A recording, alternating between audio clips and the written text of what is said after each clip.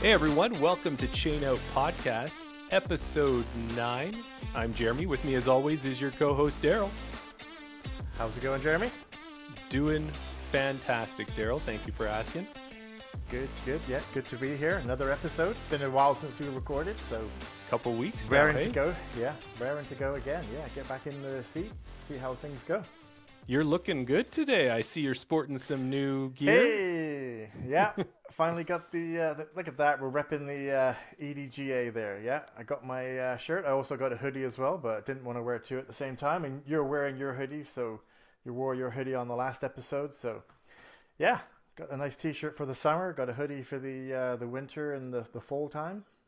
Yeah, shows our support for the local group and doesn't get more local than wearing your home club's gear, I think. Yeah, exactly. Yeah, I noticed that you had it on at the putting league the other night there, so good to see the merch is out there. That's right. I might have to buy an extra one just so I can trade one off to clean once in a while. Exactly. Yeah. So- Don't say that because I'll end up spending more money. Exactly. But it's a good cause there, supporting local, so good. So what have you been up to in the last 2 weeks? You've been keeping yourself busy doing anything? Yeah, watching a lot of YouTube videos, watching a lot of golf. It's been getting a little bit colder over here now, so winter is finally upon us. Not getting out as much as I want to get out, but I've been watching a lot of videos.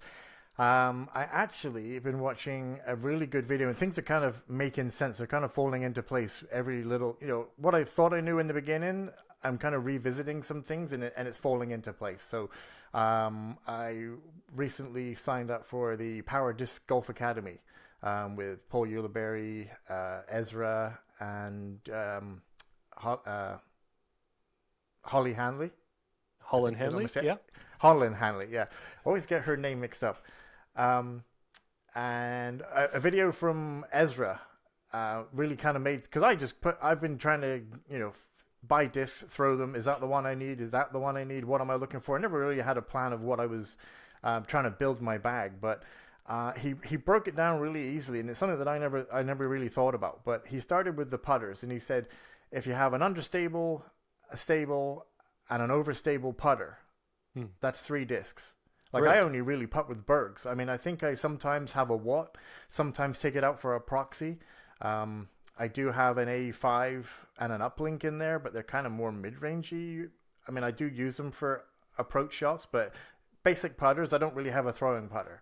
But pick those 3 putters, then go to your mid-ranges, have an understable, a stable, and an overstable mid-range.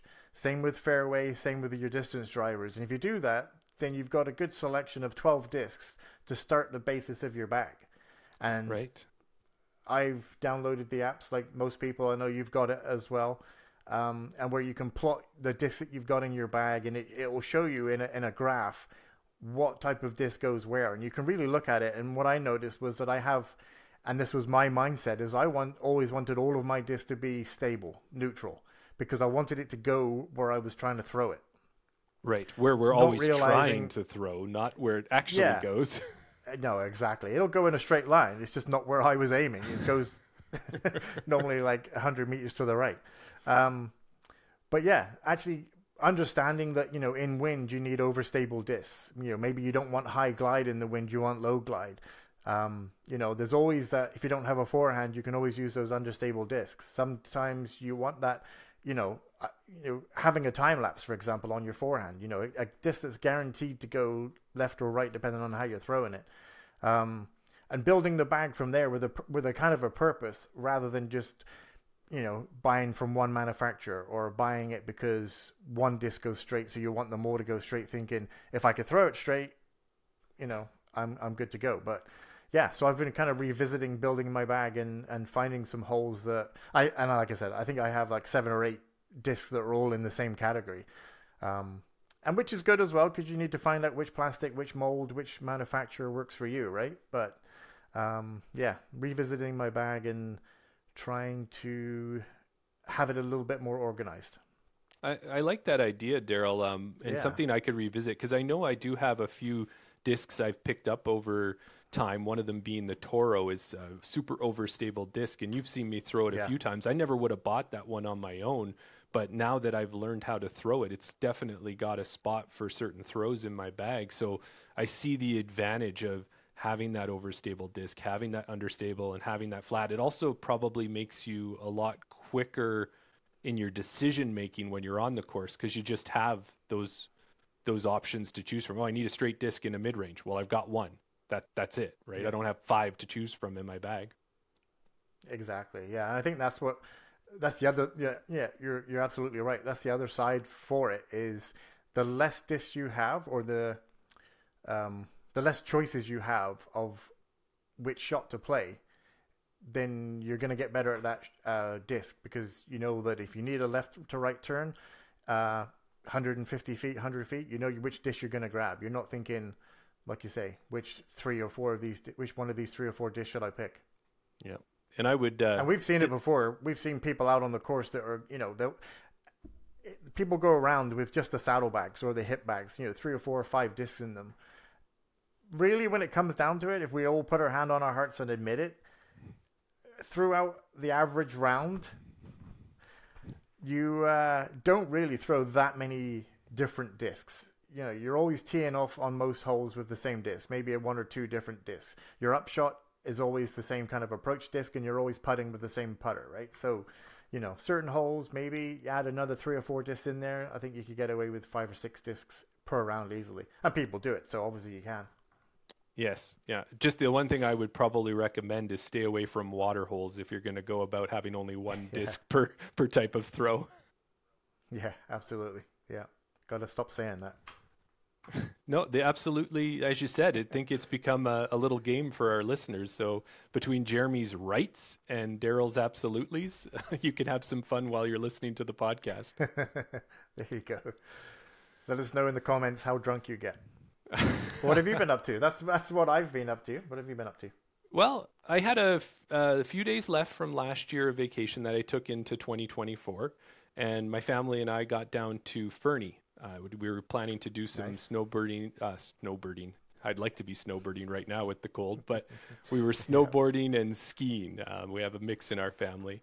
We got to the mountain. It's a great mountain to be on. It probably has the best snow of any mountain right now in the Alberta, BC kind of area that's close to us, except nobody has great snow. So they have the best of an area that doesn't quite have it. So I got out there, snowboarded for one day, realized as I get older that snowboarding is a lot more scary than it used to be. My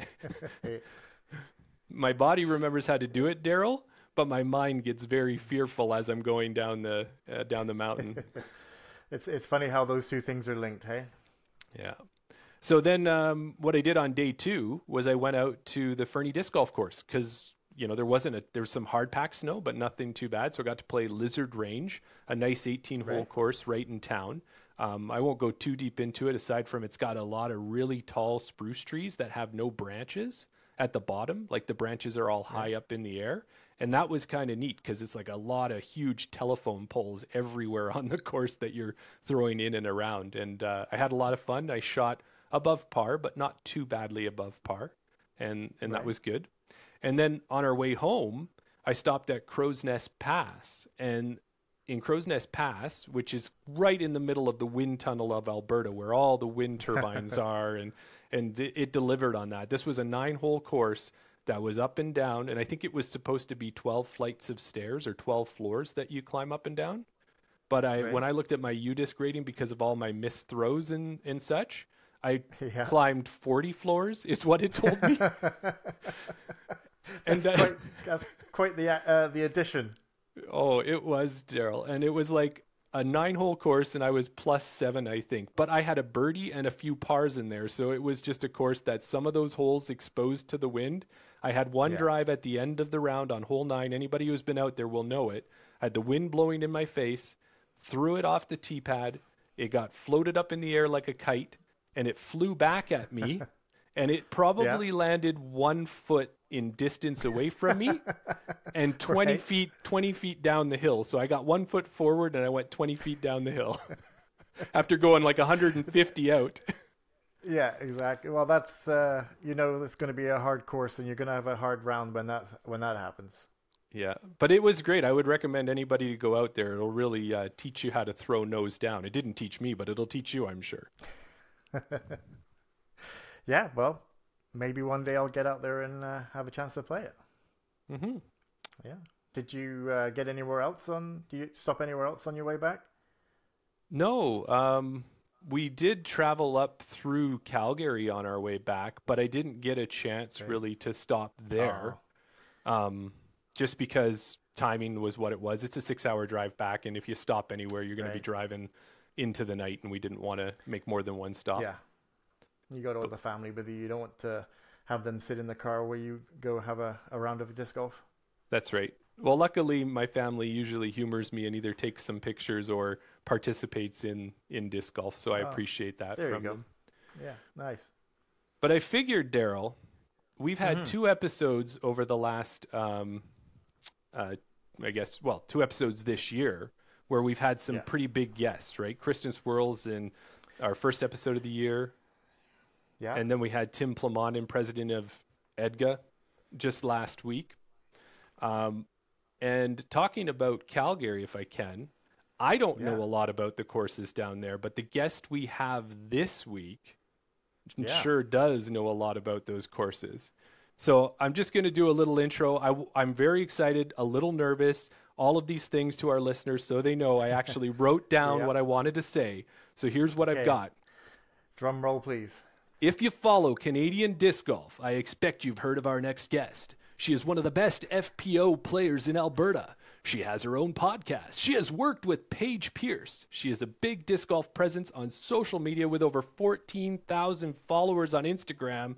If you haven't guessed it already, our guest today is the one, Joe Henderson. Hello, Joe. How are you doing? Hello, I'm good, thanks. How are you guys?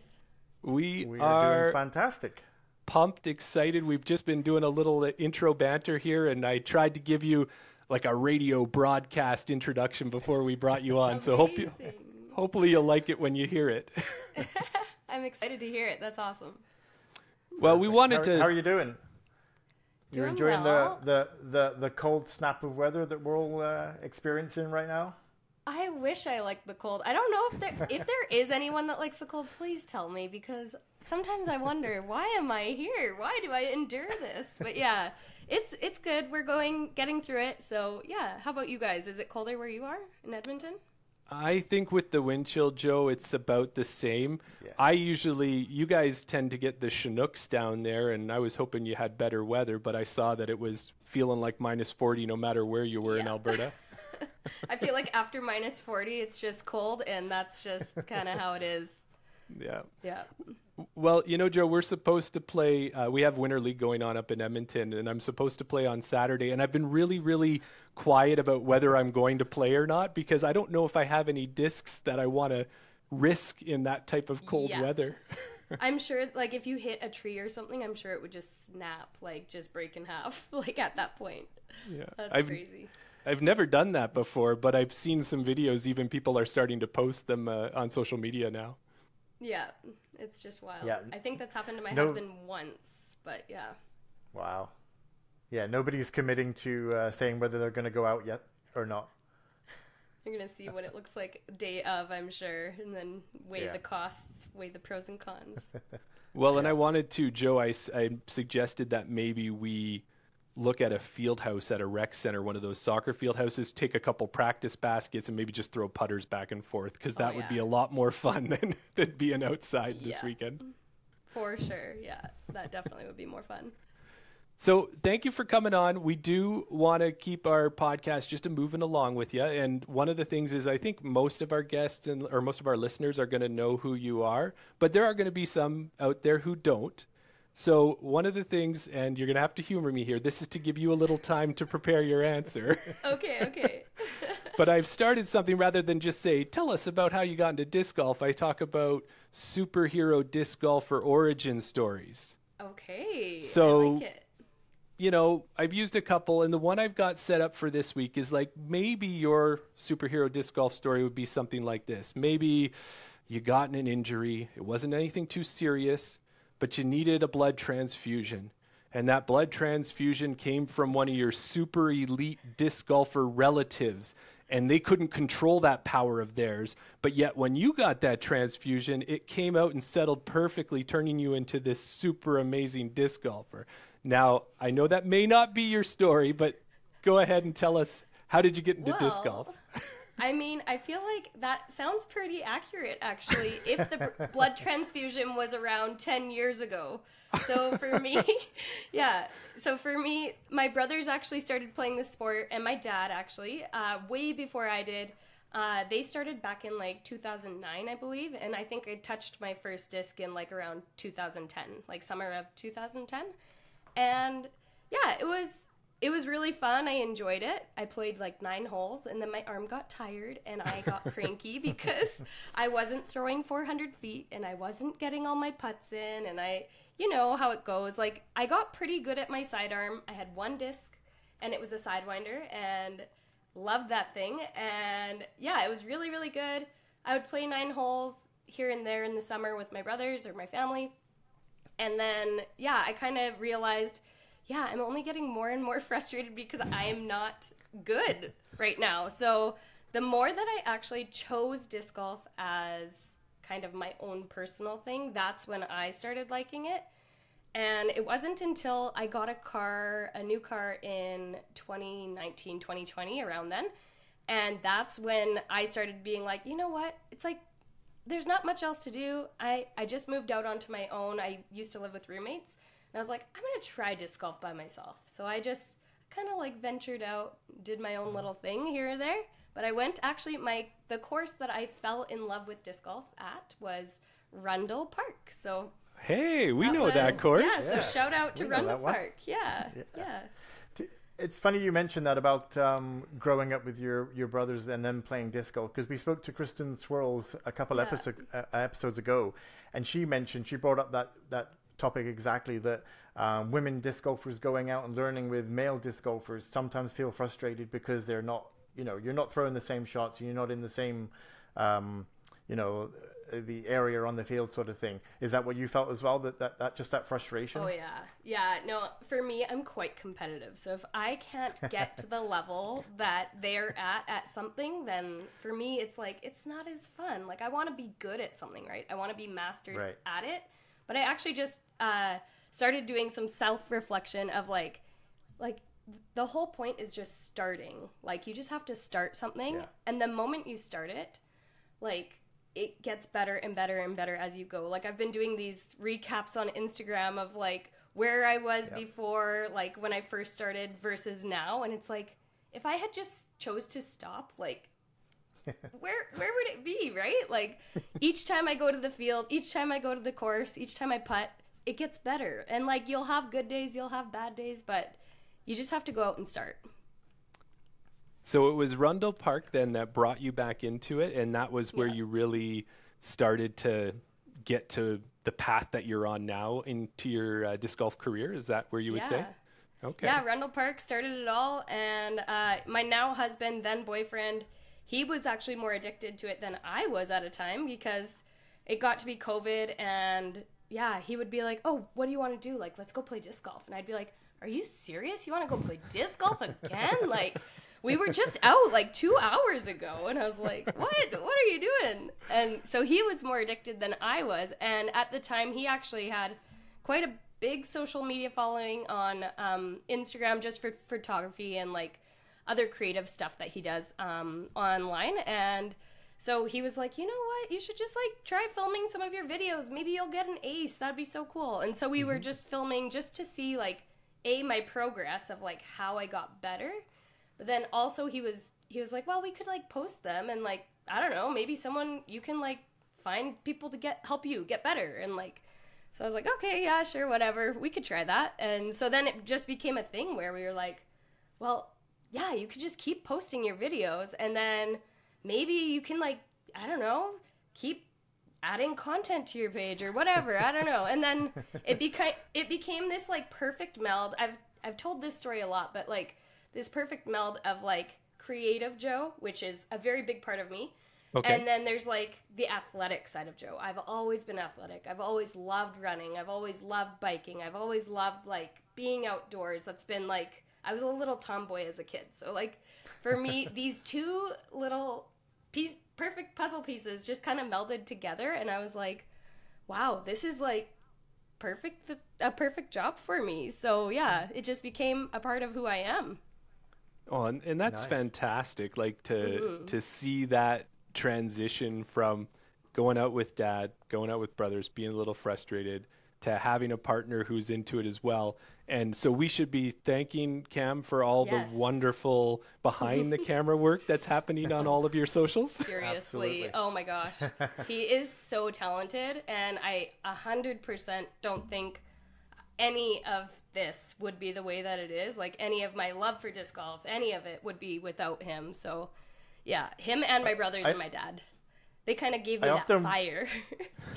That's good. Yeah. Yeah. I often wondered that because whenever I'm watching your videos, I always see that you're throwing the disc and Cam's behind the camera, getting all the good shots. Yeah. And I know whenever we kind of throw, or when I watch Chantel Badinsky, like you see her and Chris going back and forth taking their shots, and I always wondered whether it was just you that get to play all these good courses, or whether Cam gets to, we don't ever see his up shots and his drives and True, things that's like a good that. point. We should probably get him on the channel for sure, definitely. Yeah, Yeah. absolutely. Yeah, no, he plays them lots, but the more that, he's just been working so much lately. So the less that he's playing every day, the less he's like, oh man, he's getting frustrated now because he's not consistent with it, right? So it's a give and take. Yeah.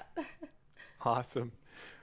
Well, Joe, one thing too we wanted to do was really important to us. We talked about it a bit with Kristen Swirls, and that's where your name had come up as well. Was we think it's important on our podcast to bring attention to junior disc golfers, to women's disc golfers, to everything, and we want to focus a lot on Alberta as well, and we want to focus on Canada because we feel that the Tour Lifes and the Grip Locks and those guys, they've got the professional level done. They've got the US market covered. We don't need to hash that out. We want to bring more attention to all of these important topics. So Kristen had mentioned that you were very integral and instrumental in getting the first women's league set up in Edmonton. Tell us about what drove you to take that on and how that all came about. Yeah, well, it was 2020. I think 2020 or 20, yeah, I think it was the fall of 2020 was when I was like addicted, head over heels, in love with disc golf. Like I would go to the course probably once a day, maybe twice a day. Like I was there often, like all the time. And so I just was so enthusiastic about having more ladies to play with. I had only ever seen men at the course. So I was like, where are all the ladies at? What's going on? Like, come on, there's got to be more ladies here. And so for me, it was more of kind of finding that community with women and getting better alongside women. Because I think Kristen and I have actually talked about this, but it's easier to compare yourself against someone who is kind of the same level as you, right? Like, that's when I realized, oh, like, maybe disc golf is for me. Like, I was competing against other women, and I found out, like, oh, like, I can throw, like, a normal 300-foot shot. Like, this is okay. I'm okay at this sport. It's not that bad. And then, the more you play with other women, that's when you're like, whoa, like, check out what she can do. Like, look at that. Right. And so for me, I wanted that. And I saw that in like the pros, right? You can see their camaraderie and everything like that. And so I actually asked Tim Plamondon, and I was like, Tim, what's going on? Like, do we have a women's league coming up? And honestly, he was already on top of it. I felt like he was like, yeah, we do. Do you want to like come organize it and come every week? You could just be like the face of women's league. And I was like, sure, why not? And so it was, I remember so many meetings, like such exciting anticipation. We couldn't wait for this thing to start, but it was me, Vicky Young, and Tim Plamondon. So yeah, we would have these like little Zoom calls, and we'd be like, what else could we do? What else could we do? And it was just a matter of showing up each week and then getting the word out there. And I think I used my platform a little bit just to like, hey guys, like I didn't have very many people following me, but at that time, but it was a really good way to like get the word out and like just be like, hey, we're having women's league, come hang out at women's league. And I think our first day or our sign up or something. I still remember like getting a text from Tim, I think, or Vicky, and it was like, guys, we're at 60 women.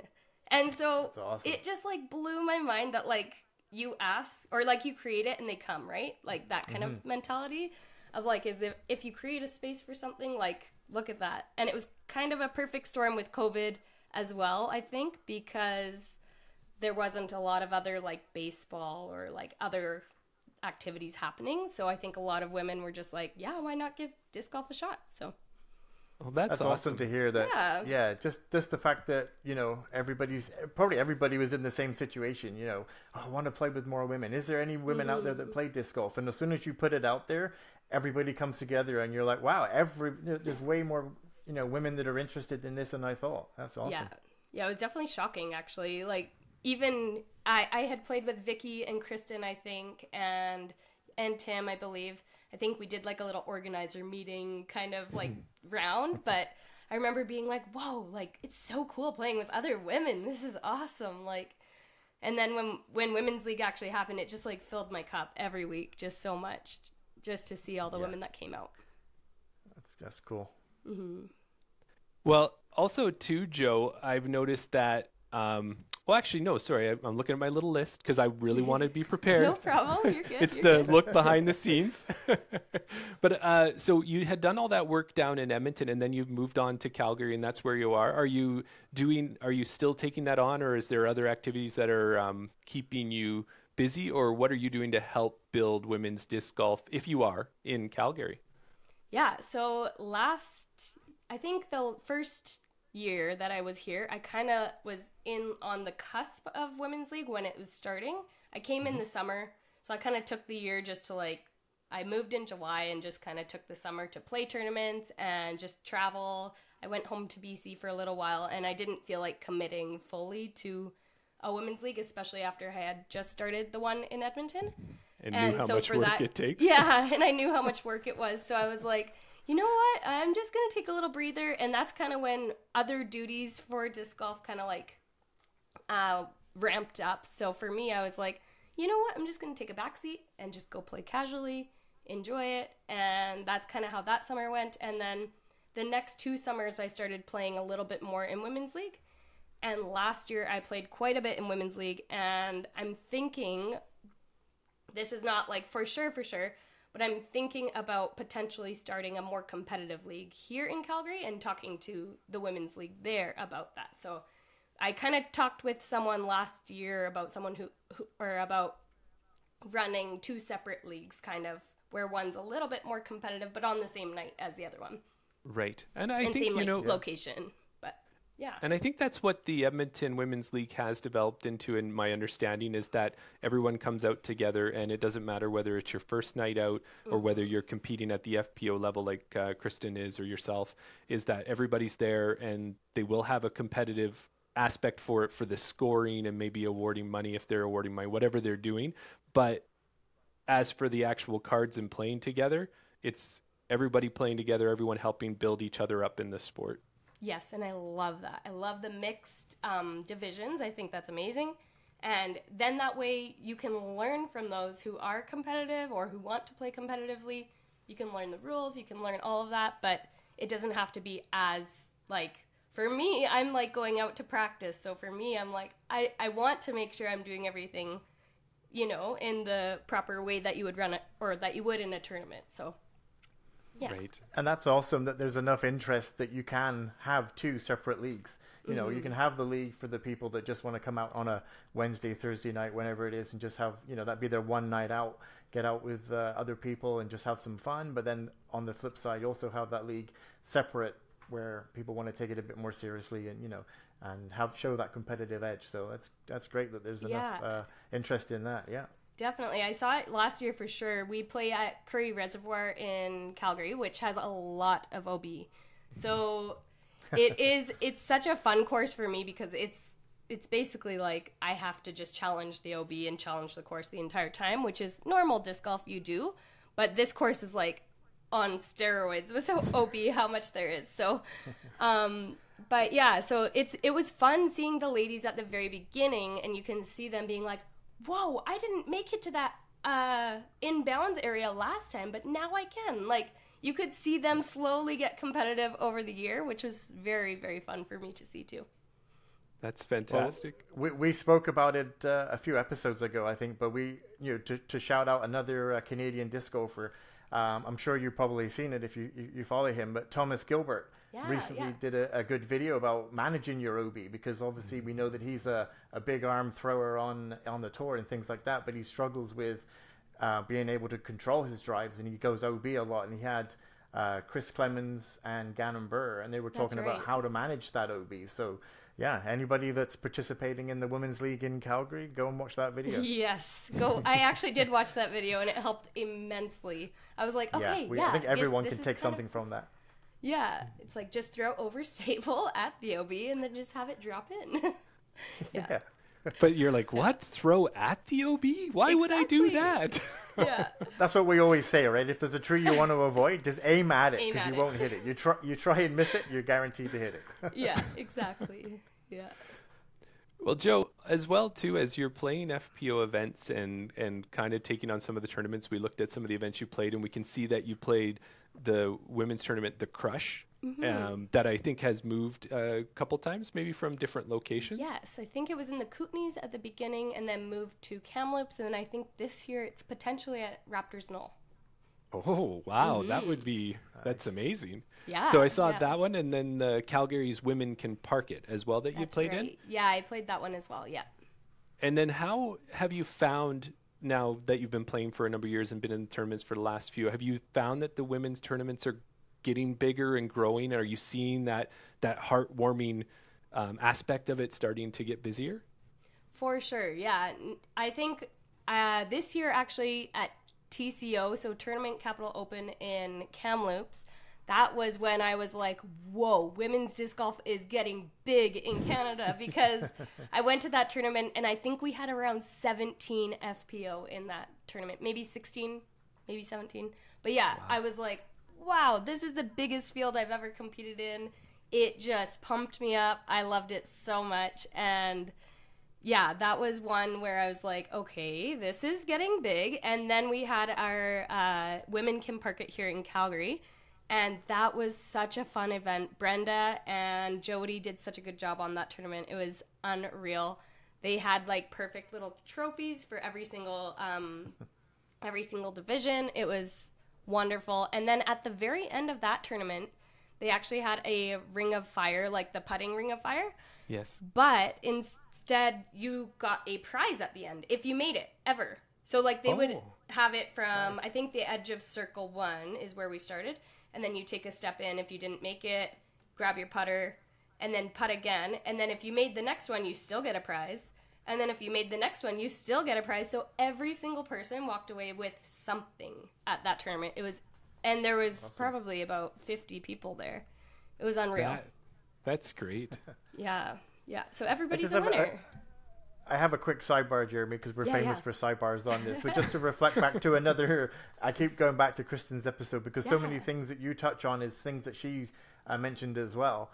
You mentioned about the field getting larger and things like that. And she'd mentioned that a lot of tournaments in the beginning that she participated in, obviously they're different from the MPO because their depth of field is so long or deep. But it got to the point where every round you were with your same card mates because the field wasn't as deep.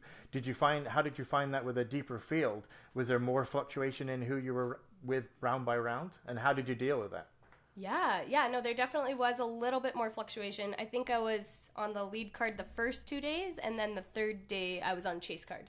So it was like I was still with somewhat of the same people, but it was cool though, because I was like, oh, I got to play with like over half the field. Like I think I got to play with close to 12 people, which is crazy. Like normally I'm used to playing with 4, which is wild. Yeah. So yeah. And normally, like Kristen said, like normally I'm playing with the same 4 people, and you just go out and you play, and it's wonderful. We all love each other and it's great. But like, it's just so interesting that like, oh, I could play with another person. Yeah. Like there could be 2 cards of FPO.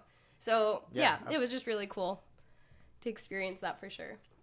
That's good. Nice. And with these with the FPO tournaments now that they're starting to grow, what is there anything else that you're seeing that gives them a difference or something that is more supportive to the women's game than what you would see at just a general open tournament for everyone? Are you seeing any things that are being more focused on through the FPO tournament? I would say the biggest thing is having early registration for women. I think that's been a huge push, and it's definitely helped me. I'm not as organized as I probably should be. I am more so I actually work for Paige Pierce. I don't know if you knew this, but I'm more organized for her than I am for myself. So whenever I sign up for tournaments, it's like, oh yeah, I play tournaments too. Like I should sign up for that. But yeah, so that's been a huge help to me, and I know a lot of other women's, just to create a space and like a time limit and having like a capacity for women, like having already, you have like those spots already filled, kind of like already taken up so that women can enter. And I think just having an inviting and like a really inviting place, and like I said before, like having a women's run event is really awesome too, because I think that a lot of women are just like nervous about how a tournament goes. Like I've kind of like helped a couple people here in Calgary with their first tournament, like jitters a little bit, where they're like, what do I eat the night before? I don't know what to do. Like, tell me, how early should I get there? And like, so that's been really cool too, is like being able to see, I don't know, how comfortable people are, and like you can see them making their own little friends too, but like also coming to me and some of our more experienced FPO here in Calgary. That's great. Now, you brought up Paige Pierce, so I think that's going to move us to a little bit of disc golf profession side of the things. And, you know, people will say, find a job that you love and you never have to work another day in your life. I've heard that a number of times, and I've always been trying to do that. And maybe Daryl and I doing a little bit of a podcast is our way to start heading down that way. But the one thing that you've done is you've managed, I believe, to make disc golf your main career, whether it's the Approachable podcast that you have with Paige, whether it's the work that you do with her, the work you do with Jomez, your social media content. Like, how did you manage to do it? Because just like Daryl and I, and I'm sure many of our listeners who would rather not be in front of a computer typing all day, how do we go down that path? How did you make it happen? Yeah, just pinch yourself first, Joe. Right, exactly. Oh, honestly, seriously, I have to do that every day. So, but first, a little disclaimer: I do teach preschool, so that is my number one primary job right now. Okay. But in the summer, disc golf for sure is my career. That is my job. And I do all the other things that you're talking about on the side as well, which keeps me going, honestly, throughout the week, because I'm just so addicted to disc golf and in love with this sport that I couldn't imagine doing anything else. But I started doing that I started posting all of that content when I was trying to get better. That's kind of how it began.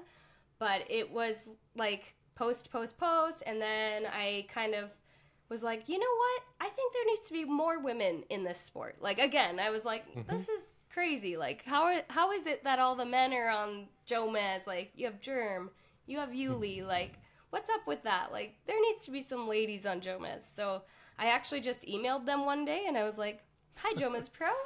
I think that women should be, like, more represented on your channel and this and that. And I basically said, I'm doing this thing already. At the time, I was doing something called Throwback Thursday. So I would ask people to send me their videos or tag me in their videos of them throwing from the past.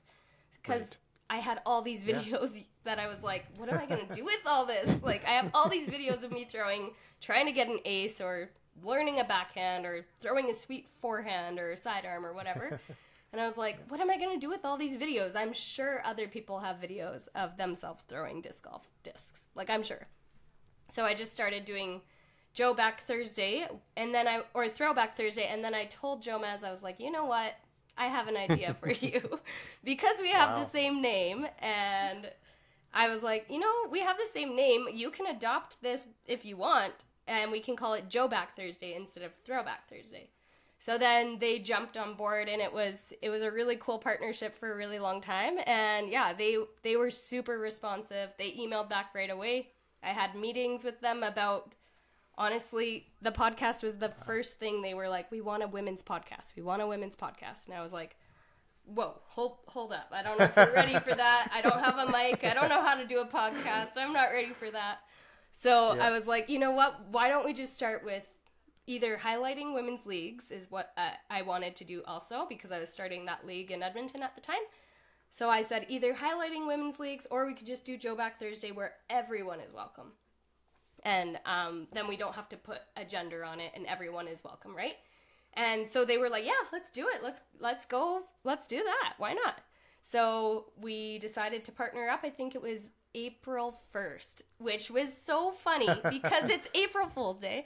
And I was like, oh no, our announcements on April Fool's Day. No one's going to believe that I'm working with Joe Mez Pro. This is crazy. Yeah. Oh, that's hilarious. But yeah, so that's how that happened. And then did you want me to go into how I started working with Paige as well, or? If you're comfortable okay. talking about that Yeah, too, yeah. we'd love to hear it. I think a lot of Definitely. people see one I have a few aspect of what you sidebars do. I have a few sidebars that we need to circle back to. But Okay, yeah, go ahead. okay. If you're in the flow, go ahead, Joe. Sounds great. Okay. And then with Paige, I actually got a DM from her back in summer of 2021. And all it said was, "Do you have a job?" ? And I was like, At the time, I was moving from from Edmonton to Calgary, and I was switching school boards. At the time, technically, I did not have a job. So I was like, no, what do you need? And this was the first time I had ever heard or talked to Paige at all. I have never really spoke to her at all. And then actually my mom and dad and my brothers have met her before I did. So Oh, wow. that was funny. In Thailand, they played with her, or like they saw her play and they played as well. But yeah, she just asked me if I would like to work for her. She needed an assistant and then a tour manager. So she was like, hey, do you want to fill this position? And I kind of just dropped everything. And I was like, yes, please tell me what I can do to help make your life easier. Whatever you need, I can do it. And so I just kind of, yeah. I was going to say, sorry to interrupt, but I was going to say organizing or teaching preschool, and then you've got all these little kids all around. Is that pretty easy transition to then running a tour for a professional disc golfer? Or? I mean, not quite. No, it's not quite the same thing, which is actually probably to my benefit, because if I had to go do preschool with a bunch of 4-year-olds and 3-year-olds and then come home and do another 4-year-olds and 3-year-olds, I think I'd be like so tired. It's too tired. Yeah. But yeah, no, it's definitely a different skill set, and I adore it. It's amazing. It's really cool trying to fill gaps. Like I have to try and figure out like her accommodation for certain events and like try to create like the cheapest option or the most affordable option or the easiest for her to like get around if it's like airfare or something along those lines. Yeah, so that's been really, really fun, and signing her up for tournaments and all that kind of good stuff. Great. That's and do awesome. you ever get a chance to? Oh, sorry, you have some sidebars, Daryl. I'll ask one, and then it's back to Daryl. But I go would say, ahead. do you get a chance to travel with Paige in any of the time over the summer at all? And how is that? Yeah, I do get to travel with her. I usually just fly out to events and meet her at events, and then I'll just stay at the Airbnb with her. But it's been awesome. Like, I think 2022 probably was the biggest year that I did the travel. I think I went to 6 events, and it was so fun. I actually went to OTB and caddied for her, and she won that one, so that was pretty cool to see that happen and unravel. And yeah, just really fun to kind of be there on the ground. And for me, it, I think, helped me to learn, like, I have 30 seconds, and you can check the wind multiple times, and like just ways that you can, I don't know, just channel that professional level of disc golf and understand and know what it takes, right? And like how much pressure these putts or these throws are actually happening, right? Right. It's crazy. And that's the thing, right? We're watching the coverage and we see this person throw, then it cuts to that person throw. We don't see what's going on while they're waiting and things like that. So being able to learn from her while she's waiting, what she's doing. I'm sure she's just not watching them, like we do. When we're playing a practice round, we're watching the other person throw, but she's probably, like you said, looking at the wind, looking more focused on her game and what it takes to play her game than what everybody else is doing. So that's exactly a good insight. Yeah. I was going to throw it back to a couple of the questions or points that you made there, and it was just funny that they kind of all these round pegs fit into round holes when you said it, because my story is that I've been watching Jomez Pro and coverage in disc golf for about 7 or 8 years. I'm going 8 years now, Jeremy, because we've been doing it since 2023. But never knew that Edmonton or Canada even had any disc golf. I know Thomas Gilbert was on the tour and things like that, but never really decided to get into disc golf until one year. I just decided this year, actually, March of 2023. But I'm kind of frustrated, I'm going off on a tangent. I'll start with the first thing. I remember watching Jomez and their Instagram and things like that and seeing the Joe Back Thursdays. So not knowing where it came from, I just remember seeing it pop up and I'd be like, oh, her name's Joe and it's Joe Back Thursdays. That's funny. But now knowing where it came from and the fact that you reached out to them and said, this is what I want to do. And they were all on board with it. That's awesome to hear. Yeah.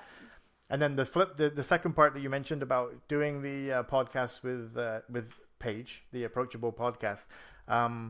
I remember when it came out, we would see the advertisements on Jomez Pro all the time, but for whatever reason at that time, I wasn't into podcasts. I wasn't listening to them. So I would see it, but I would just carry on with the coverage and then go and do something else. But since I've gotten into disc golf, I've started to listen to all the podcasts and everything I can consume. And it pains me to hear that in your first episode, when you were introducing yourself, Paige, the 5-time champion, you, the Am from Canada.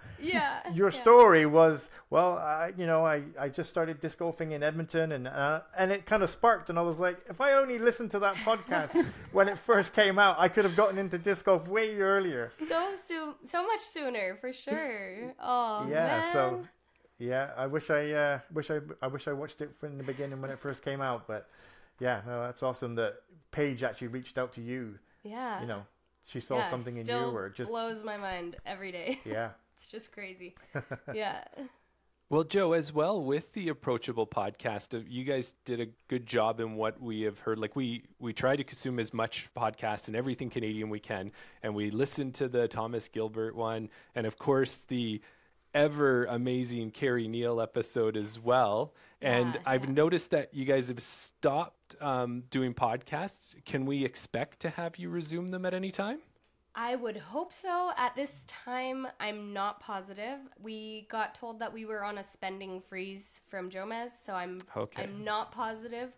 And then if we don't have a podcast producer, Paige and I kind of are like, we don't really know how to do all the back end stuff. So whatever you're doing on your end, wow, amazing job, because that's not my forte and it's definitely not her forte as well.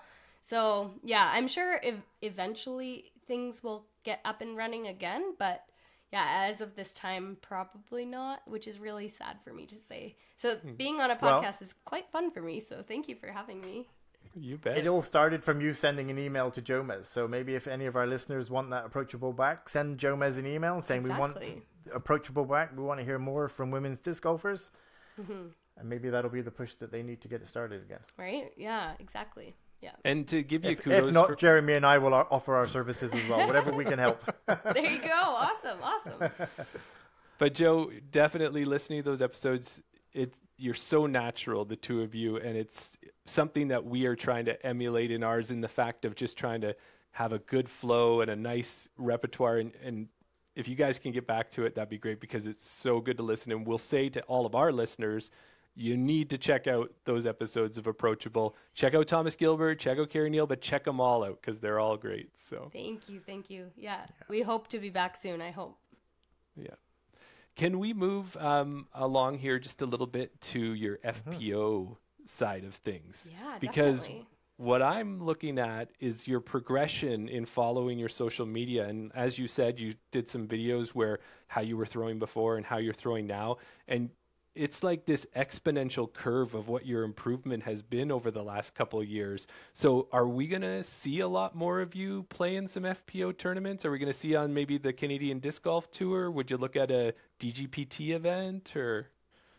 That is a very good question. So for me, it's kind of all based upon how much Paige needs me at the moment. So if she needs me to be on tour, I'll probably say no to my own disc golf needs and I'll go on tour with her. And for me, that does fill my cup just the same way. It's just a little different, but I still get to like participate and be a part of disc golf. And that for me is really fun. So it kind of depends on if she needs me. But if she doesn't, I'm hoping to sign up to all of like the A tiers in Canada for sure. So hoping to. Well, that's great because we've been starting to make our list, right, Daryl? And I think we've had a few of the A tiers on there, so maybe we'll be able to cross paths that way when you're there. I hope so. Yeah. And I'm also going to Memorial Disc Golf Championship in the end of February as well, so that will be my first big U.S. tournament. So yeah, I'm excited about that one too. Oh, well, we've heard great stories, right, Daryl? Yeah. Memorial seems to creep up on this podcast all the time. Yeah, we had a definite two good stories from Kristen and Tim about their rubbing shoulders with the pros down there. So yeah. Oh yeah. No, it's a good time, and I'm really excited. I think I don't know which card I'll be on yet, but I'm leaning towards Fountain Hills is probably going to be my favorite course because I think the water is a little bit less intimidating on that course than it is on Vista. So I'm like, okay, which discs do I bring? Which discs do I leave behind? Because I do not want to lose them. So, yeah, I'm excited about it. Awesome. So one of the other things, you brought it up earlier, is that you played in TCO and another podcast in Canada here, Parked Pro Northern Flights. They did a great job. I actually, on one of the other podcasts I mentioned, so I'll keep it short, but my first tournament was last year was Tundra Toss in Edmonton, was the winter one. Nice. And then I heard Terry Hong and some other people talking about this tournament in Kamloops. So they said, oh, okay, well, let me take a look at that. I have a friend out there. And my second tournament ever was TCO. No way. That's amazing. Which was an amazing experience in that. But we've since had a chance to watch the coverage that Park Pro put out there. And one of the things that was amazing that I don't know, not many people get an ace. But you got an ace in the tournament. Yeah, it was nuts. I lost it. Did you? You did, yeah. You went crazy. I don't think I've ever had that type of out-of-body reaction before in my whole life. Because I think mostly why I thought it was so crazy is because it's an island hole, the hole that I aced. Mm-hmm. So I think it's around like less than 200 feet, probably just shy of 200 feet. And I thought for sure I was going to hit the barricade and BOB. And I thought, darn, like it's a bogey, like for sure. So I was like, great, now I've lost another stroke. As it's flying in the air, I hear Brianna Ainsley shout, "Get in the chains!" And it's just... it's heading straight towards them, and I'm just like mouth open, like what is happening? And it's just flying, hyzering straight into the chains. I hear the chains, and I just lost my mind because I was like, I got those strokes back. Oh my gosh, like I can't believe it. So I just, it was, and then I didn't even realize till the very, very end that Cam actually got it all on video, which I was like, what are the chances of that? Like this whole time I've been posting disc golf content. I've been trying to get an ace on camera, and it happens at a tournament. So at a tournament, So that footage that we see in the Park Pro, that's Cam filming that? Yeah, that's Cam's, Oh, okay. Yeah. That's awesome. Yeah, he pulls through again. That's awesome. Thank you, Cam. Yeah. So, Joe, now did you do the whole... This is what I envision if I ever get an ace in a tournament. I'm going to throw my bag down. I'm going to run right down, grab that disc, thank the crowd. Totally did you do the whole thing? Yeah, I was like, guys, can I get it? Can I go get it? And they were like, yeah, go get it, run. And I felt like I was running so fast. I was just booking it. And wind was in my hair. My hat was flying off. I threw my hat in the air. It was just a big old ordeal. But... yeah, I don't think I've ever, I'm not I'm social. I'm not really an extrovert, but I'm not like that. Like, I'm not like a loud person, right? So for me to do that, I was like, who was that? Like, oh my goodness. Yeah. That's It was wild. great. That's awesome. Yeah. Now, Joe, is Well, that Joe. disc? Oh, go ahead. No, go ahead. I was gonna say, is that disc now on the wall in your house, or is it still in the bag being thrown? It was in the bag before winter, but right now it's on a disc golf shelf that I have. But I do want to put it back in the bag. I got another ace with it this Really? year, so I'm like, this is my only disc that Wow. I've aced with it 3 times. I only have 3 aces, so I'm like, do I Wow. just keep it in the bag? Because am I ever gonna get another ace if I don't have that disc in the bag? So that's how I feel. Well, which disc was it? It was a Discraft Zone, but it was actually a pretty special one that we got in North Carolina at the Disc Golf Pro Tour shop. So it says DGPT and then 2021 on it. So I'm like, Right. I kind of want it back in the bag, but we'll see. Well, Joe, you know what you can do with that disc when you're ready to retire it? I believe it was Yuli who said you keep that disc in there and that becomes the bag captain. So that There disc you doesn't go. throw, but it keeps all the other discs in line and tells them what they're That's more supposed to like do. it. Yeah, that's more like it. I like it. That's great. No, I was just gonna move it along a little bit here. I know we're getting up in time here, and we wanted to get you out of here. We don't want to keep you too long. Part of the thing that we do at the end of every podcast, it's become a bit of a staple here now. We go through this section that we like to call Desert Island Discs. It started off with being shipwrecked on an island, and it was an 18-hole golf course there. Which 3 discs are you taking with you, Joe? If you had to have a choice, originally it started out as a distance driver, a mid, and a putter. But we've Tim had people changed all pick- that. Yeah, Tim, as you well, Firebird, maybe you do or you don't Firebird, know. You got it. Very pretty close. much. It was Fire. You went Firebird, Firefly. Oh, I knew it was. It's got to be a Firefly for Yeah, sure. Okay. exactly. Yeah. So yeah, which 3 discs are, you mentioned about your zone there that's got a special place in your bag, whether you're going to take that on the island with you, but yeah, which 3 discs are you picking? Definitely a zone. A zone is always a must. I definitely love my zones. I'd probably putt with the zone too. I don't normally, but I could putt with it. So we'll say the zone for like the putter approach, and then I would say, I mean, Sidewinder is just like so nostalgic to me, but I don't know if nostalgia would really help me on an 18-hole course in shipwrecked mode. Yeah.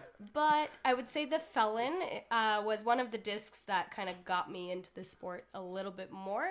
So maybe the Felon, which Tim is going to scold me for because he's always been telling me to get a Firebird. But, sorry, Tim. It's and your then, yeah, exactly. And then I would probably say maybe an Undertaker. I really love the Undertaker, and for me, it's that like neutral to stable flying disc, and I feel like you could put it on kind of any angle, and it can use the angle, but then also come back. Yeah, exactly. There it is, Paige Pierce Undertaker. There you Yeah. go. Everything ties in together, right? There you go. Yeah. But it's like one of those discs where it's like you could put it on any angle, but it still always will come back to that left. Like it'll still come back left if you're right hand backhand throwing. But yeah, so I love it. Yeah, nice. One thing that interests me is that every time I give these questions to people, and I say, which 3 discs do you need to take with you? People think way too much about this disc golf course. They think, oh, I need a disc that carries water. I need an understable. There is no course. It's just whichever 3 discs you like. But I like how all of my discs are stable. I like how much effort and thought people put into which disc they want on this imaginary course. So that's awesome. Yeah, I should have added an understable disc. But I mean, I live in Calgary. It's going to be windy on that island, right? So exactly. Yeah. That's awesome. Thanks. Yeah. Well, Joe, that's great. We appreciate that you've given us as much time as you have, but we want to make sure, and we do this for our guests, we want to make sure if you've got anything you want to shout out or anything that you want to talk about, we want to give you a moment to do that. For sure. Thank you so much. I appreciate it. If you want to head over to YouTube and follow me on YouTube, that would be amazing. It's just Joe Henderson Disc Golf, and I am hoping to make a ton more content this year, and that's kind of my priority for 2024. And Instagram, I'm Joe Henderson Disc Golf, and anywhere Joe Henderson Disc Golf probably is the tag. But most and foremost, I am sponsored by Grip Equipment for 2024. So I would love for you, if you wanted to get a bag or anything along those lines, or have questions even about a bag, just hit me up, ask me some questions. And if you are planning on buying one from Grip, use my code JoeGift10. But yeah. JoeGift10. Yeah. Yeah. No, that's awesome. Well, thanks. Awesome.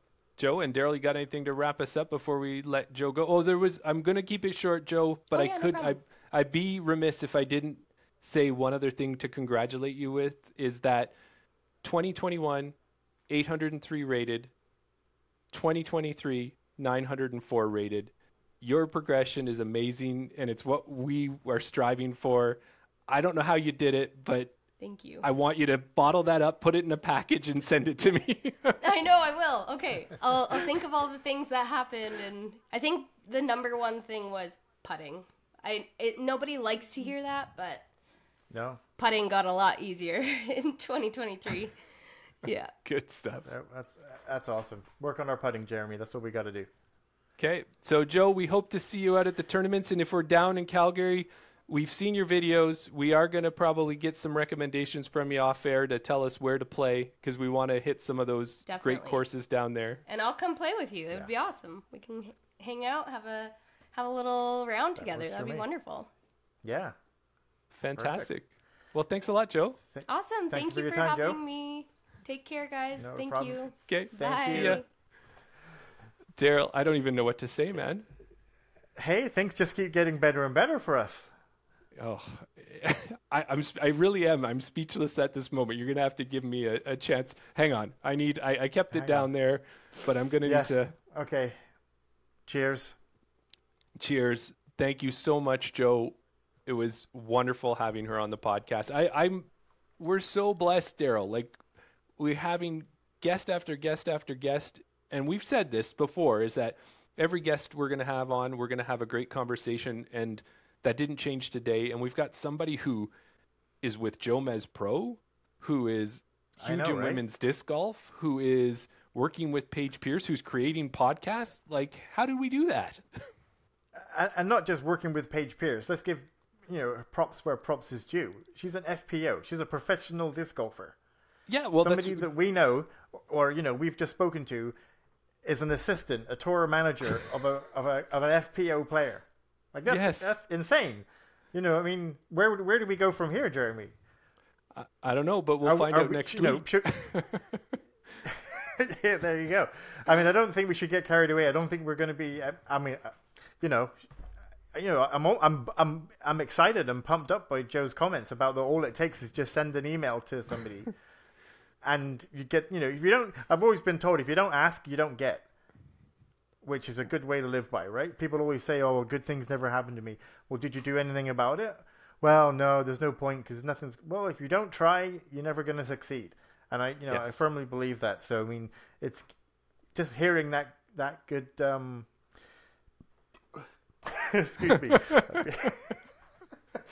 Shouldn't have waited till the end for that beer. But, you hear all these good, feel-good stories about when things happen. And just, I'm so glad for Joe that all it took, that we spoke to Tim about when he went soccer golf. Oh, soccer golf, No, yes. when he went to soccer golf. It wasn't on that day. So he took that fork in the road and he went down to Rundle and he picked up the Frisbees and then that was it. That was all that, is written. The rest is written in history. Like if ball golf was open that day or soccer golf, who knows where he would be right now? And the same for Joe. If she didn't send that email, if she didn't think, oh, you know what, what's the worst that can happen? I'll just send that email, and look where she is now. Exactly. And I was surprised that you were able to hold your tongue as long as you did, because as soon as she said she didn't have a producer to do all that background thing for the podcast, I was waiting for you to go, what do you think I do the whole time? Well, I mean, yeah, I guess I kind of I didn't live up to my own analogy there, did I? I should have maybe, if you don't ask, you don't get, but I didn't ask. So I kind of slipped it in at the end there. It was kind of a backhanded kind of, well, but I mean, the way that, the Approachable podcast is run and things like that, I think it's a little bit more, in depth into what we do. But maybe it's not. I mean, like I said, it's We'll out get there. Yeah. And I Joe, if you're watching this episode back and you're still watching at this point, you didn't just hit stop when you got off the when you ended when you ended. Yeah, it's there anyway. I'm not going to say it. Well, Daryl, as well, and I had to bring that up at the end because when we were talking before about resolutions and such, and I was joking about what I did last year where I was just like, yeah, 800, 850, 900, those are going to be my goals. And I couldn't, I was well below 800. The progression that she's made, and kudos to her, because I know just from watching her social media and how much she throws and how much she practices and how much she works and puts in that time and probably does the things beyond just going to the course and playing around like a lot of people do. She probably is in the field doing field work. She's working on form and doing those things. But to me, to see 100-point rating change to 900 in 2 years, like, that's impressive.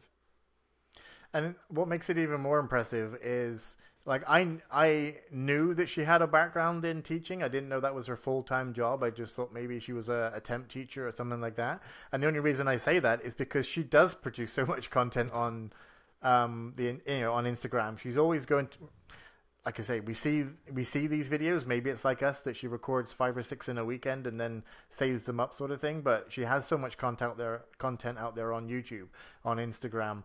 She's doing all these things as well as tour managing and assisting Paige Pierce in the summer. To hear that actually she has a job as a teacher as well, and just think, when do you get the time to do everything? It's one of those driven, focused females that goes after what they want and somehow manages to fit it all in. It's amazing, and then still improves as a disc golfer on her own. Right.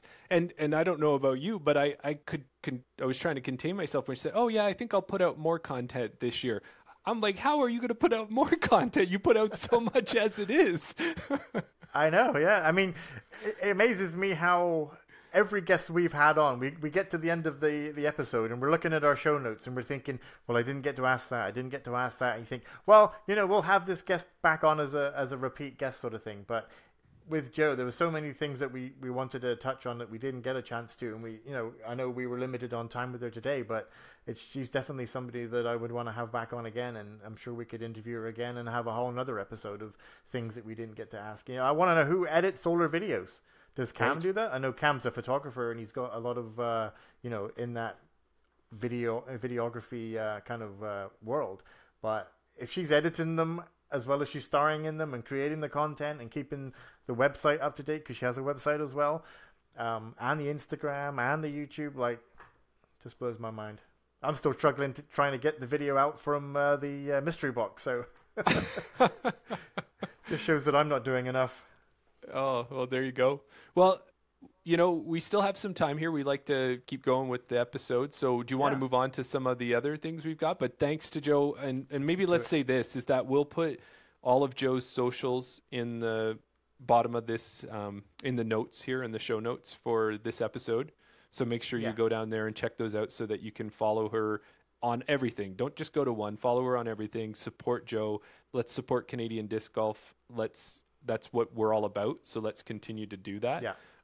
And we'll definitely have a Calgary trip planned. And if Joe's available, we'll line up with her. Maybe we can record some content then. That would be great. And we could really get a few pointers for our games, I'm sure. Yeah, absolutely. Stop saying absolutely. Yes, for sure. Sorry, I got to take another sip. You can do that. Well, if you want, do you want to, a couple things that we have that's in the stuff we like to cover is we want to cover Winter League, and it has been 2 weeks since we have recorded, not 2 weeks since our episodes have come out. But so just to catch people up a little bit on that, December 30th was a round at Hermitage. I got to play with one of the top scorers. Let me let the cat out of the bag. I wasn't that top scorer. Well, you were the week before, or the time before at Hermitage. Yeah. So, but that weekend, Dylan Froelich and Duncan Holness, they had the hot rounds with -7. So Yeah. not quite a -8, Daryl, but Yeah, not bad for a couple of young punks, right? yeah, but they were really hot rounds, and it What I mean was by that, great. yeah, what I mean by that is just that you're old and that they're younger than you. So I'm not calling Oh, them punks. yeah. Let's just throw that out there. Rub. Are you putting the salt right in the wound? What are you doing there? Yes, well done to Dylan and Duncan for those -7 rounds. That's awesome. I dream of a -7 round. Yeah, and I was dreaming when I did the -8. I still don't think I actually did it. I must have scored it wrong or something, right? Yeah, judges ruling. Yeah. Well, and I want to do a shout out from that week, and kind of we've started to do our little romper room shout outs and that kind of thing. But this one Yeah. here, this week, will be for Jacob Neufeld. And the reason we're going to shout out Jacob Neufeld was he got the first ace of the Winter League season. Yeah, Guess and a what hole he legitimate did? ace. Oh, real legitimate. Guess what hole he got it on, or if you know, tell the Yeah. listeners. Well, I know, yeah, and we've talked about this in our Hermitage review of which holes we think are aceable. And let me tell you, it wasn't hole 3.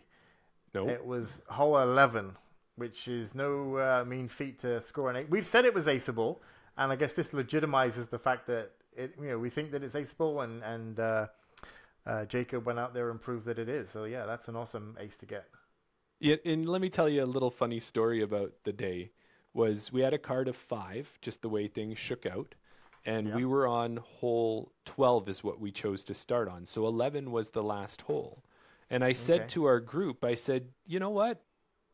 There's some great players on the card like there are every week. Are you guys okay if I film some of the drives on some of the holes so that if somebody hits band or hits cage, we get a video of it for you. You know, maybe we'll catch something good if I video it. I probably videoed 6-7 holes.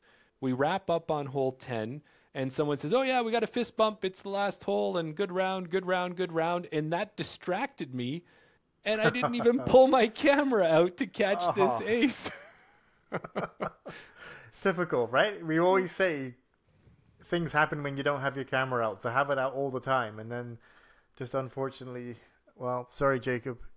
Yeah, but Jacob had this amazing sidearm flying high up in the air, so far away from the basket it looked like, but that's because it was catching the peak of its throw, and then it came hyzering down and smash right into the chains. And I think he was shocked because he was like, did that just happen?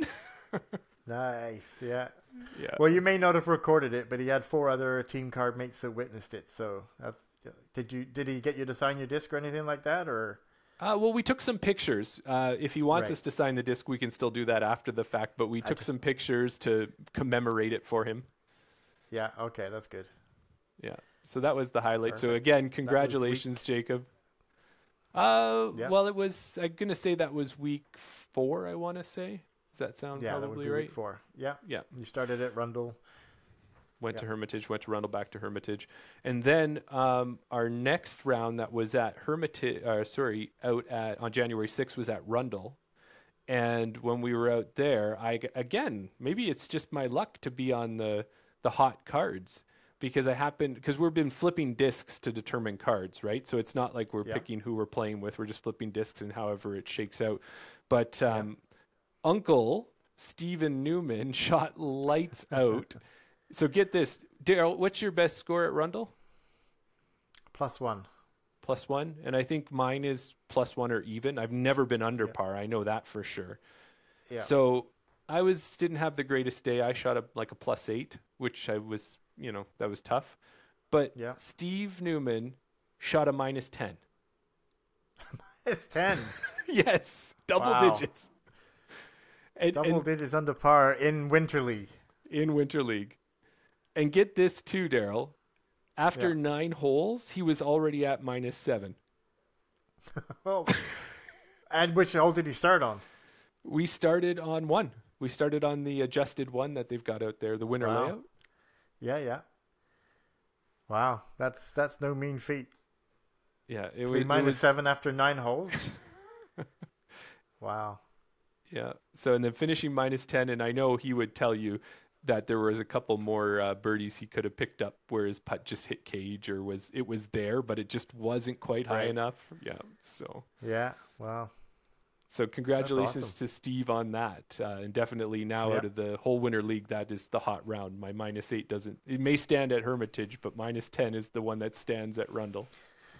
Well, I mean, you're in a league format, so I guess you are competing against the rest of the league. So you're always trying to vie for your the highest position you can get on. But if nothing else, take away the fact that -8 at Hermitage is your own personal best. So Yeah. you've got to take that away from it, right? It's not that you are competing with all these other people with their hot rounds, but no one will take that -8 away from you, Jeremy. No. Thanks, Daryl. Well, speaking of courses and I have to make up because I rounds, called you old, so now I'm buttering you up. you want to have a co-host next week, right? Right. That's okay. I got the number for Joe now. Yeah, there you go. Well, another one too, when we're talking about courses, is I realized when I was listening to our episode with Tim, it's because it's been a couple weeks here. We did mention that the very next day after that recording, we were going to head out and get you out to Nor'Wester and hopefully change your mind and change your heart on the course. And I think we should maybe talk a little bit about that. And I think our listeners, a couple in particular that play out in the West End, I think Kevin is one of them for sure. They want to know, are you going to, change your course review structure and push Nor'Wester up the ramp? Yeah.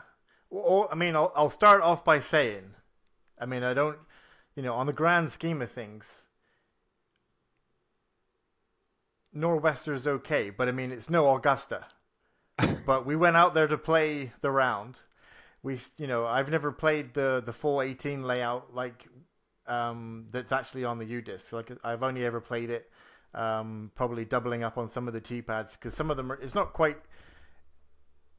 For me, it wasn't quite evident of which T-pad was the front 9 and which T-pad was the back 9, and the smart layouts and things like that. So yeah, first time I've played it with other people that know the layout and which pads and Mandos and things like that, because there was, I mean, I'm thinking hole 1, there was a Mando, but it used to be this Mando, but now it's this Mando, and this tree is going, and like it was a bit not confusing, but unless you're with somebody that knows the layouts and the restrictions, it can be a little bit confusing. But yeah, we went out there, and I don't know if I alluded to it on the podcast, or I think I did mention it to Kristen on Kristen's podcast, was the reason for not liking Nor'Wester was based on the setting. Whereas Rundle, Hermitage, Niska, Bailey's Crossing, all these other courses, not so much the hills, but they're set in rural areas. So you have like that whole park feeling and of the park. Yeah, you have that whole feeling about the whole course. Whereas Nor'Wester is plonked down in the middle of an industrial area. So that's why it doesn't feel like a disc golf course to me. Well, could I say to that, when we talk to our guests, we do the desert island discs, we can say that, Nor'Wester's in a park, but it's legitimately a concrete island around that park. So on the edges of holes, like it's you don't throw on line, you're throwing onto the road, right? Like it's that tight the way that park is. Yeah. And it's funny that you mention about, you don't aim at the basket, you aim on the road. Because what happened on the back I didn't think you were going to go there, were you? I got to go there because it's part of the round that we had. So my 3 discs we mentioned, my 3 desert island discs were going to be the Berg, the Echo, and the Wave. Right. And I think the last 2 times that I played at Hermitage with Mark the time before, and then we played at Nor'Wester for all of us. And whenever I've been throwing my Wave, and now whether this is to do with the cold, because I've heard on another podcast that in the cold, in the winter, your discs become more understable. Right. Just because of the air molecules and the cold, the dense air, and whatever else goes into the science behind it, but your discs become more unstable. Or whether I'm just getting better at throwing my discs and my Wave is a -2, I found the last 2 times that I've thrown it is that it is always understable for me. So Right. I forget which hole it was. Which hole was it? 9, It would have 10, been 11, 5. 12, 13. No, it was on the back 9, wasn't it? So it'd be Oh, so 13, 5 plus 9, 14, right? 14, 14. Um, I threw my disc and I was got a wide open fairway to aim for, but whether I threw it on some Anheuser and it was already understable, I threw it backhand and we just all watched it drift, and it drifted out of the fairway and happened to hit a parked car. We won't mention which car it was. No. There was somebody in the vehicle. It Which was a truck. probably scared the living crap out of him, is what I'm thinking, right? This thing Oh, hit it the must have done. yeah, hit the drive. Was it Yeah. like around the driver's side door?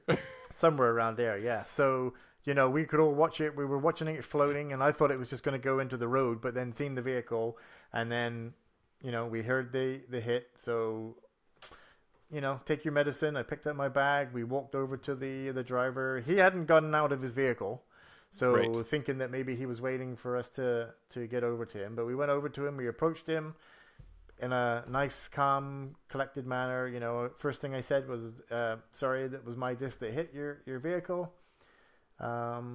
He didn't seem bothered by it.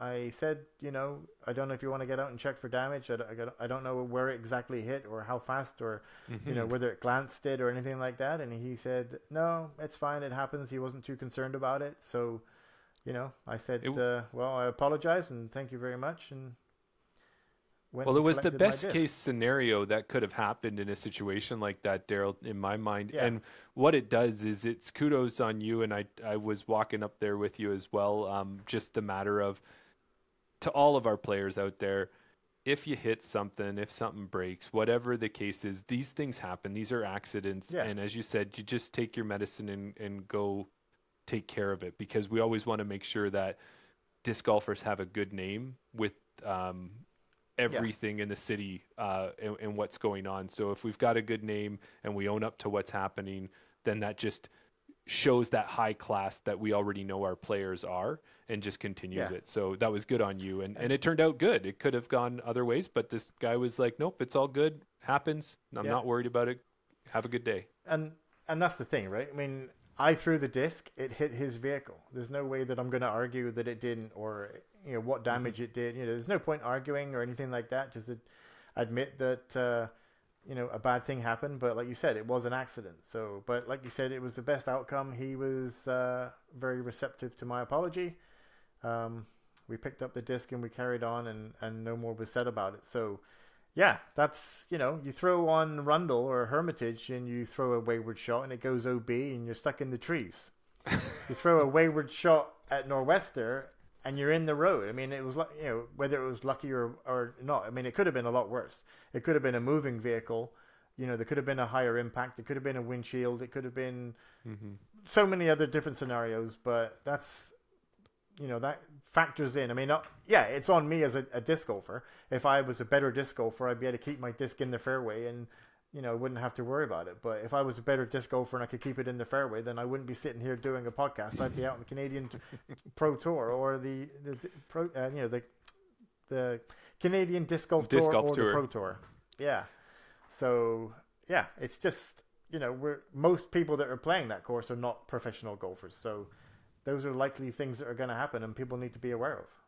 Well, and Daryl, if money wasn't an object, what I would suggest for that course would be to take a look at, say, Victoria Park, the Victoria Park golf course and driving range. And when you drive up the hill towards downtown Edmonton from the river valley, they have the tall posts and all of that netting covering. So technically that would be, and again, it's a money thing. Like I'm sure that's very expensive to do, but that would probably help improve Nor'Wester a lot. Especially, it doesn't have to surround that whole park because that's crazy, but there are a lot of areas when those throws are right along the edge of the curb and onto the road. That would probably do something to enhance the comfortability for everybody involved, players and non-players alike. Yeah, exactly. So basically what we're saying is not my fault. Well, but that's your opinion, Daryl, but you're wrong.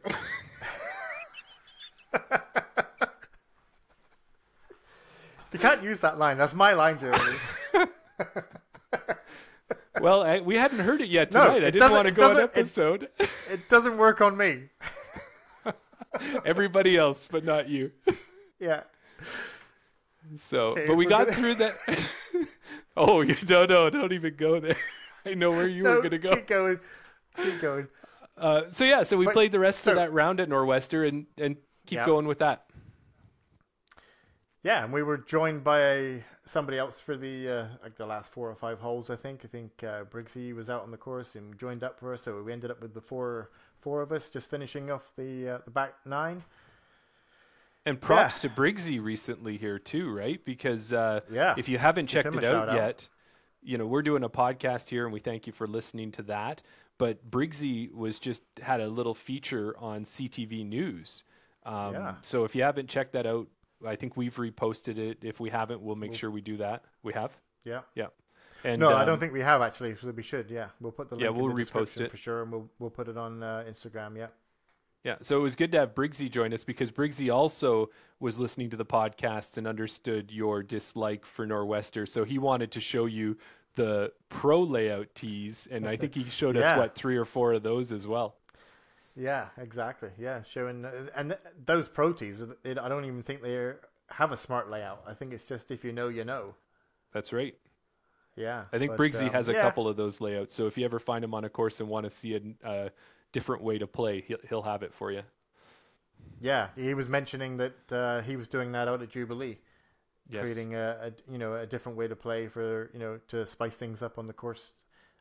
Playing across from different baskets, different fairways, and things like that. So, yeah. But we finished it. We did the 18. I said I would go back out there. I went back out there. I'm a man of my word.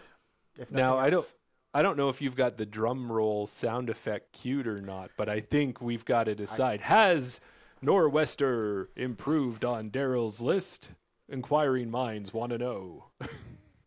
So, I mean, if we're going by my list, it dropped off the list. Right. Because it was at number 5, and then Niska came into the list and pushed it out. Yeah, and pushed Nor'Wester off. So it's at number 6, so it's not even on the list. Right. So to get on the list, I mean, Hermitage, Rundle, Niska, Langholm, The Hills is my top 5. Actually, it's 7, because Jubilee is 6 and Nor'Wester is 7. Oh, wow. So not only is it got to be better than Jubilee, it's got to be better than The Hills to get onto the list. Right. And does it do that? Does it? No, of course not. So much build-up. So much build-up. No, I still don't like it. I mean, it's okay. It's at least. I mean, it's got some good things going for it because it's an 18. Although it's the same 9, but you could say that about the Hills. But the Hills, the difference between one tee pad to the other is minimal. At least with Nor'Wester, your tee pads are from a different area. I think of let me just run through 1, 2, 3, 4, 5. So hole 6 and hole 15, I guess. The 2 tee pads are opposite end of the field there. Yes, and then even 7 too. Yeah, you are correct with that one. And even 7 when you're teeing off the top of the hill, and then that crazy Mando on the back 9. Yeah, no, exactly. So yeah, it definitely. I'm not comparing it to the Hills in that regard, saying that the Hills has 8 or 18 and things like that. But yeah, I think it's just. I don't want to. I keep hearing myself, and I keep wanting to say the difficulty of the course because I don't want to say I don't like it because it's difficult. I don't want an easy road, which I know the Hills is easy because it's basically a putter and a mid at pitch best and on putt. A pitch and putt course, right? But I just think that it's the layout, the area that it's in. It's there's no danger of going wayward and hitting cars or. The fairways are not narrow enough. Like I'm always thinking of hole 2. I know most of the fairways are a bit wider, but hole 2 I just don't enjoy that because the gap is so narrow and you've got the trees on the left that you're always going to hyzer into. You don't want to throw a wide shot to go around the back of the trees because there's some trees there that can stop you from going out that way. or you end up in the trees, or you end up on the road. So, yeah, unfortunately, To all Kevin. the Nor'Wester fans out there, Kevin included, Daryl Yeah, is not moving it back on the list. We tried. At least we tried. yeah, we Now tried. the what? I gave it a go, but I would just Yes. while we're talking about making lists and courses and things like that. I don't know if you noticed on our last video on YouTube, I was getting called out by a certain Miss Kristen Swirls that Oh, were basically you? Southsiders should stop whining because the North Side is where it's at. Well, being a North Sider, I would tend to agree Well, with Kristen. I know, but disc golf, Edmonton disc golf is all inclusive. We need Yes. Southside. You'll die on that hill, right? Exactly. Although giving a bit of an update, I mean, I haven't heard back yet, but I have sent an email. But I did some research from the last episode when talking to Tim about Right. Beaumont, and that he has Oh. nothing to do with it, and probably know more about it than he does, sort of thing. So I did some investigating, and it's on their website, and they've done an update. The current Beaumont disc golf location is no more. They're pulling it out. Oh. They were doing construction for the storm drains, Right. and the course is permanently closed until they can find another suitable location. So That makes sense. I've emailed asking where where we stand on that process, whether they have somewhere in mind or if they're just going to kind of let it go by the wayside unless people ask for it. Maybe they won't think there's a need for it. So anybody that wants to, is probably, if anyone lives on the south side, I mean, it's probably just as quick to travel to a Beaumont course if we get a nice 9 or an 18 somewhere down on the south side in Beaumont. But yeah, if you're interested in having another south side location, send an email to Beaumont. You can go on their website, beaumont.ab.ca, I believe it is. Okay. Send them an email and find out what's happening. But yeah, currently there's no plans or nothing in place that they've said. They're permanently closing the current course at the Four Seasons. Well, good on you for reaching out to the city and working on that. I'm sure if you talk to Nick Legault out here in St. Albert, he'd give you some tips on working with the smaller cities and how to make that happen. Of course, Tim's got a ton of experience too, but I think it may take somebody like yourself or other disc golfers to jump in and show that there is a demand and put a little pressure to say, let's find another spot and get this course back up and running. Because if they've got what do you call it? If they've got the baskets and the infrastructure, like the parts for disc golf, then it's just finding that new location.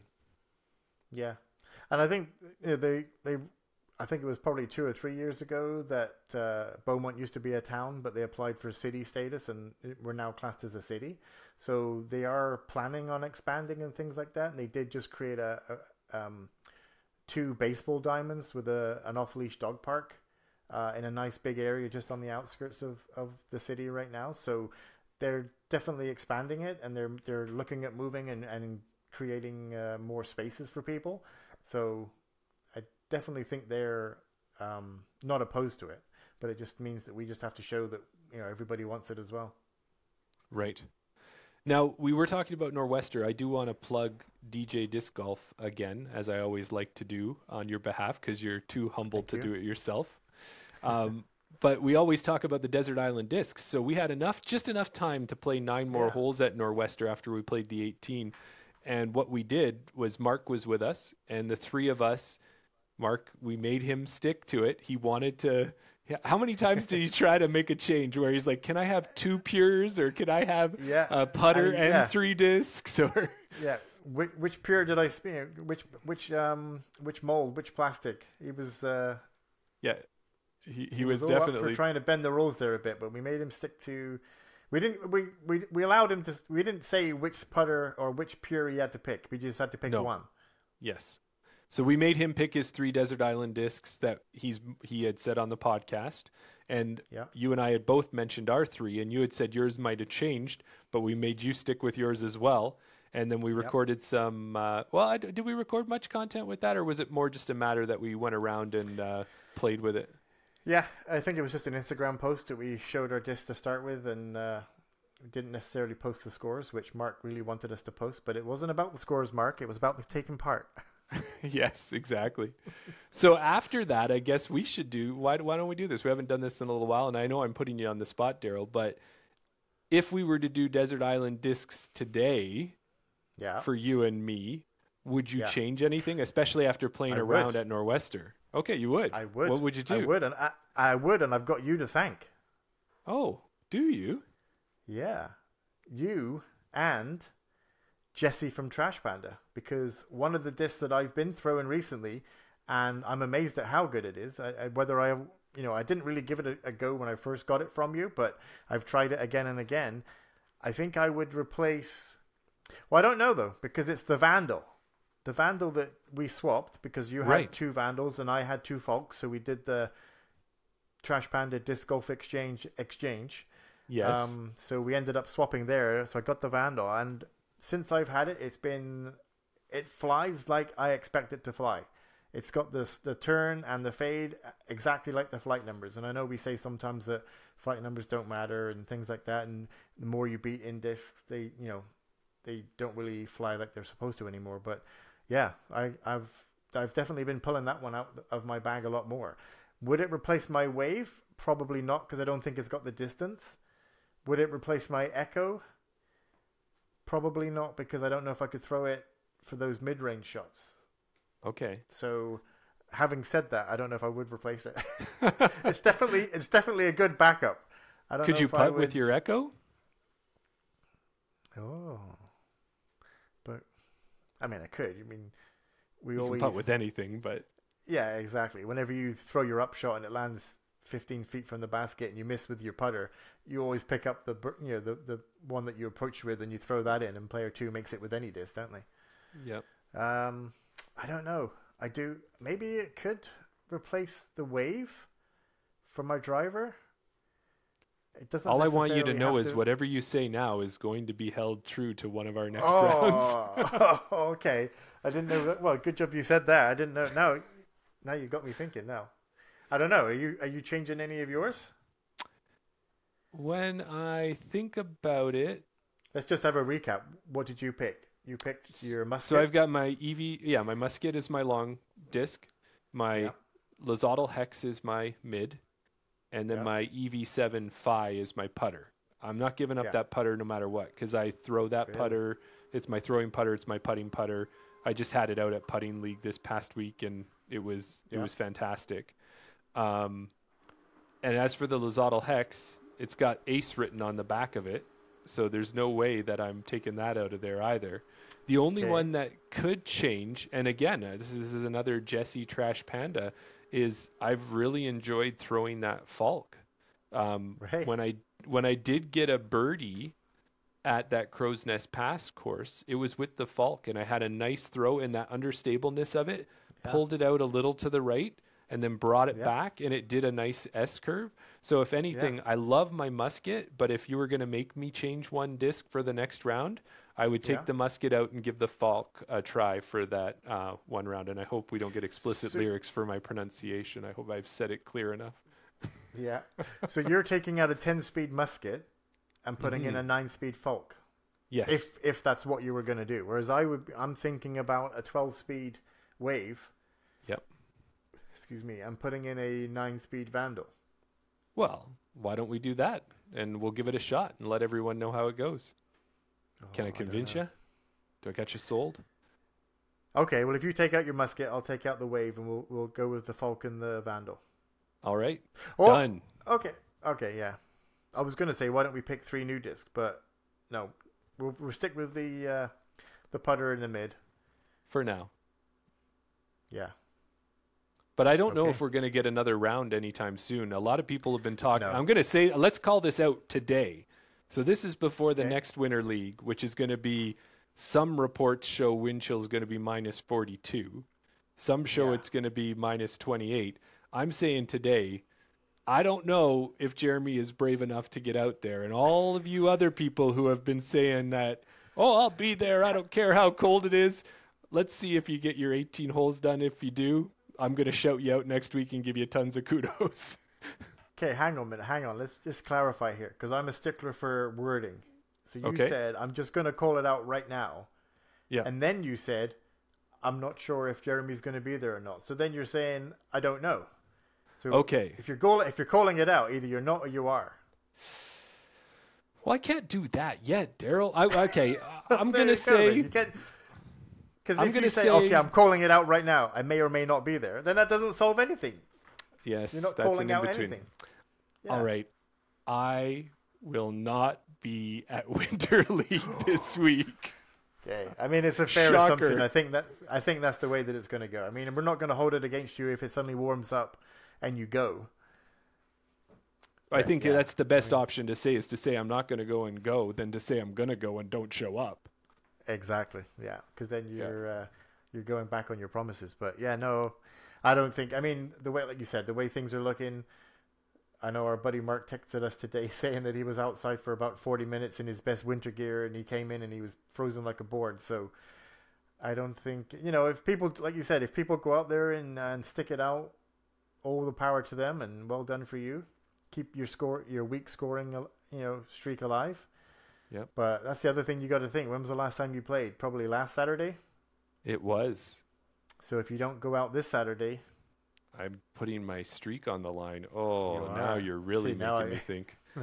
yeah. Can How I- much can I- value do you put in that streak? Because I did originally until I had COVID and I couldn't go for a week, and then it's like I'm starting from scratch, and you're probably 30 or 40 weeks ahead of me. It suddenly didn't seem so important then. That's right. Well, I don't know if I go out there, I'm going to be wearing Baffin boots, a balaclava, Yeah. snow goggles, snowmobile mitts with the nose rags on the back of them. Like that's how I don't know Yeah. what that round is going to be. It might be my highest scoring And- round ever. And that's the thing. I mean, I don't know. I haven't really looked into the league rules and things like that because obviously I'm not taking part. But if you don't go a week, does that affect your overall score as opposed to going this week and having a bad score? No, I think it's taking a certain amount of your rounds. So it would always take the Right. best rounds that you played. So I don't think it would have any effect upon other than that you league. just have one less round to add to that. Accumulate. Yeah. Exactly. Okay, so there's not really a downside to missing the week. It's not like you're throwing the whole league standings into jeopardy or anything like that. Nope. No. And I guarantee you, if I shot bogey golf dressed up like that, I'd be happy. That would be, Oh, if yeah. I was plus 18, then I would figure that was like being par, the exact same thing. Yeah, no. I understand.